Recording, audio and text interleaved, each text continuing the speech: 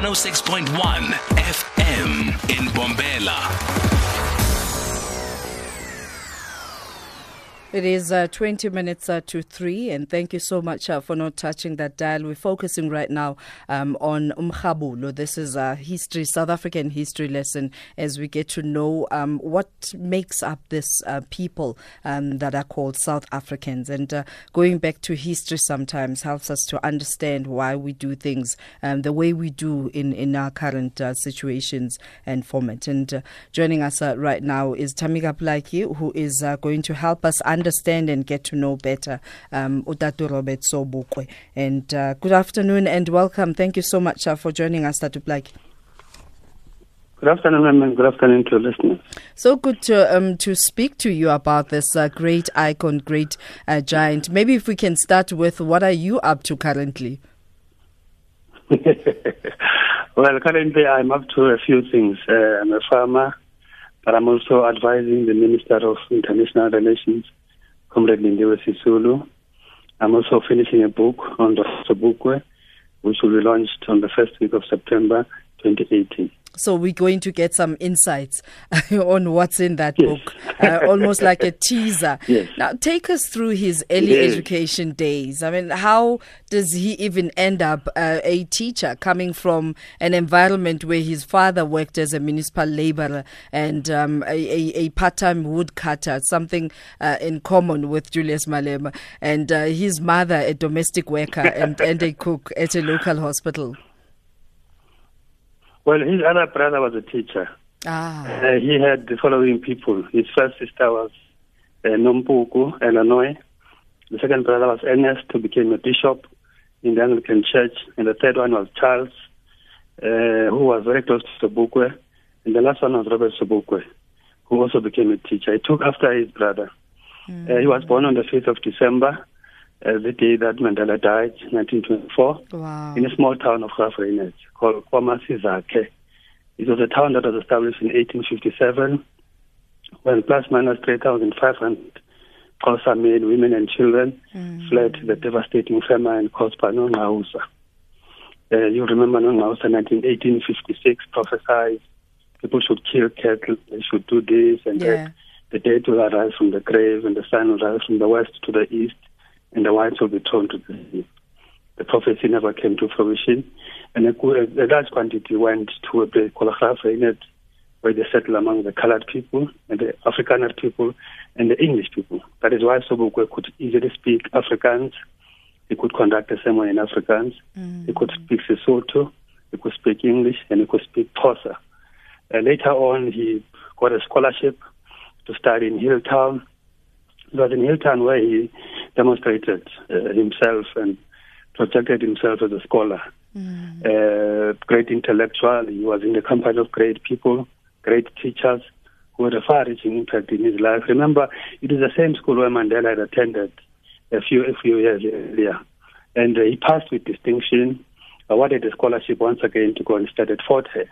It was at Fort Hare that he became politically conscious after meeting people like Godfrey Pitje, who was a lecturer in anthropology, people like Dr. Ntato Motlana, who was a classmate with him, Mtumu Khehle, who became the Prime Minister of Lesotho, Robert Mugabe became the Prime Minister of Zimbabwe, Chitepo became the Prime Minister of Zambia, Kachabu Telezi became the President of the IFP. It was this young group and constellation of ideas.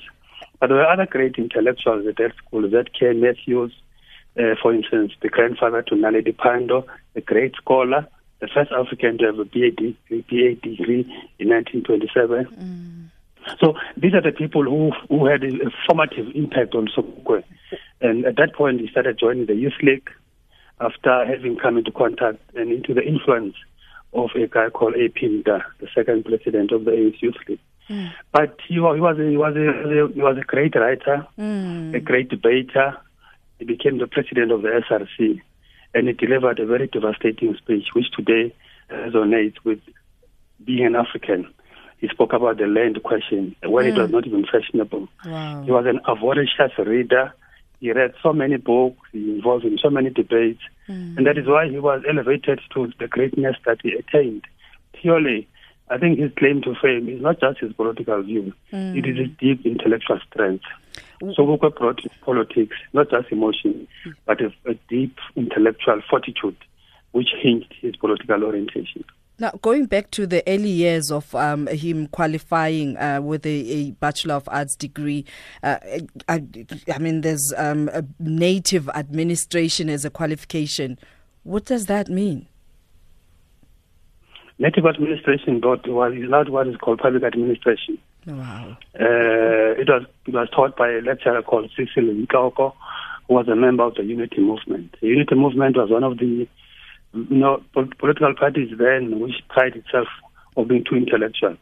They followed a Trotskyite orientation, and one of the teachers who had an influence on Sobukwe was Nkoko, who preached a principle of non-collaboration, which is what Sobukwe took up with him when he joined the PAC. He also taught, that he was taught by Professor Mzamane, the father to the late Professor Mbulelo Mzamane. He was taught English by Professor Dent or Dr. Dent. I think he did other ancillary courses, including education, pedagogy. Yeah. So when he qualified, he could then do a BA Ed degree, Bachelor's of, it's called Diploma in Higher Education. It was this diploma that enabled him to be invited by his former friend to become a teacher in Hilltown, in Standerton. Remember that he was not allowed to teach in the Eastern Cape because he had fought with the very missionaries that were responsible for giving him money to go and study at Fort Hare. He disagreed with them, he confronted them, and he criticized their paternalistic and condescending liberal ideologies over Africans. And they said they are not going to recommend him for any position to be a teacher in the Eastern Cape. You remember that most of the schools were controlled by missionaries and had a greater influence in appointing teachers, especially in many of the missionary schools.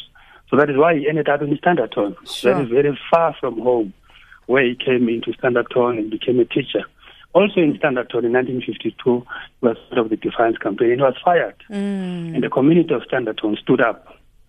They marched to the superintendent's office, demanded that Sobukwe must be reinstated, and he was reinstated. He met with a guy called John Nyati Pokela, with whom he was a teacher in Standerton. His wife had been a girlfriend then, went to visit him. And then he also contradicted the syllabus. There was a superintendent who had come to give a lecture, and Sobukwe stood up and said, your information on this is inaccurate. The story of Hinza, this is how Hinza was killed, this is how what happened to Hinza, and he was suspended. Wow. And after being suspended, then he applied for the position. A.C. Jordan, one of the persons who taught him at Fort Hare, A.C. Jordan is the father to Paulo Jordan. A.C. Jordan, Archibald Jordan, invited Sobukwe to apply for a position that was vacant in 1950 at Wits University, and recommended him, together with Z.K. Matthews, recommended him, together with a number of lecturers at Fort Hare. And he was accepted at Wits to become an assistant lecturer in Zulu. That is where he taught people like Mrs. Mbeki. That is where he taught people like Aziz Pahat. That is where he taught the other Pahat brother. And that is where he also assisted Bishop Desmond Tutu with his studies when he was studying part-time at UNISA.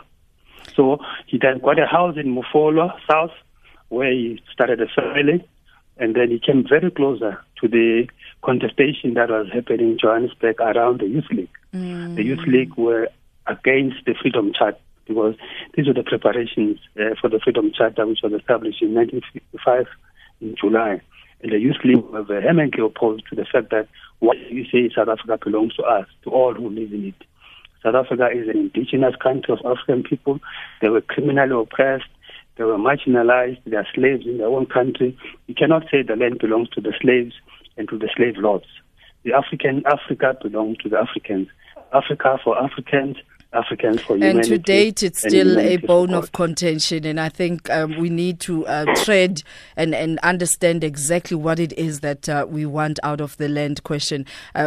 Time running completely out, but I need us to connect. When you spoke earlier on, you were talking about these names of these great icons that he went to school with, and it got me thinking. I mean, all of them were student representative council members, and what lessons can Yes. or should the current student leaders learn from the generation of Abu Sobukwe? I think the main lesson is you cannot be a leader if you have not soaked your mind into academic thought. And you cannot be a great leader if you have not met and have been in a company of equal peers, of young people, elderly people who are going to shape your thought and shape your view of the world. And it is the makings of a leader to be chiseled in the fullness of intellectual orientation, and to read and to be inquisitive, so that by the time you stand up and you lead from a basis of a strong foundation. You have tantalized our taste buds, as my grandfather would say. We are so looking forward to that book. Thank you very much for Well, and one thing I must just mention very quickly.